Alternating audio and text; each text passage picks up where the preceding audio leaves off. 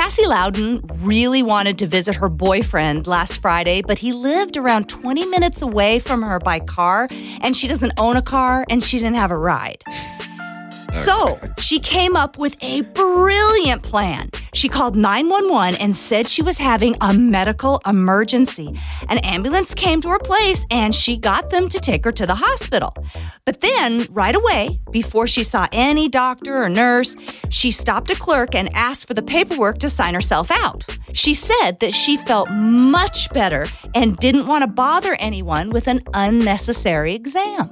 She left her paperwork with the clerk and hurried out the door. And what do you know? In less than 2 minutes, she ended up at her boyfriend's house because it just happens to be right down the street from the hospital. Oh, she's in love. So even though it was actually a shockingly successful plan, the emergency room crew was pretty suspicious about Cassie's quick sign-out disappearing act. So they called the cops, who pretty quickly figured out what she'd done.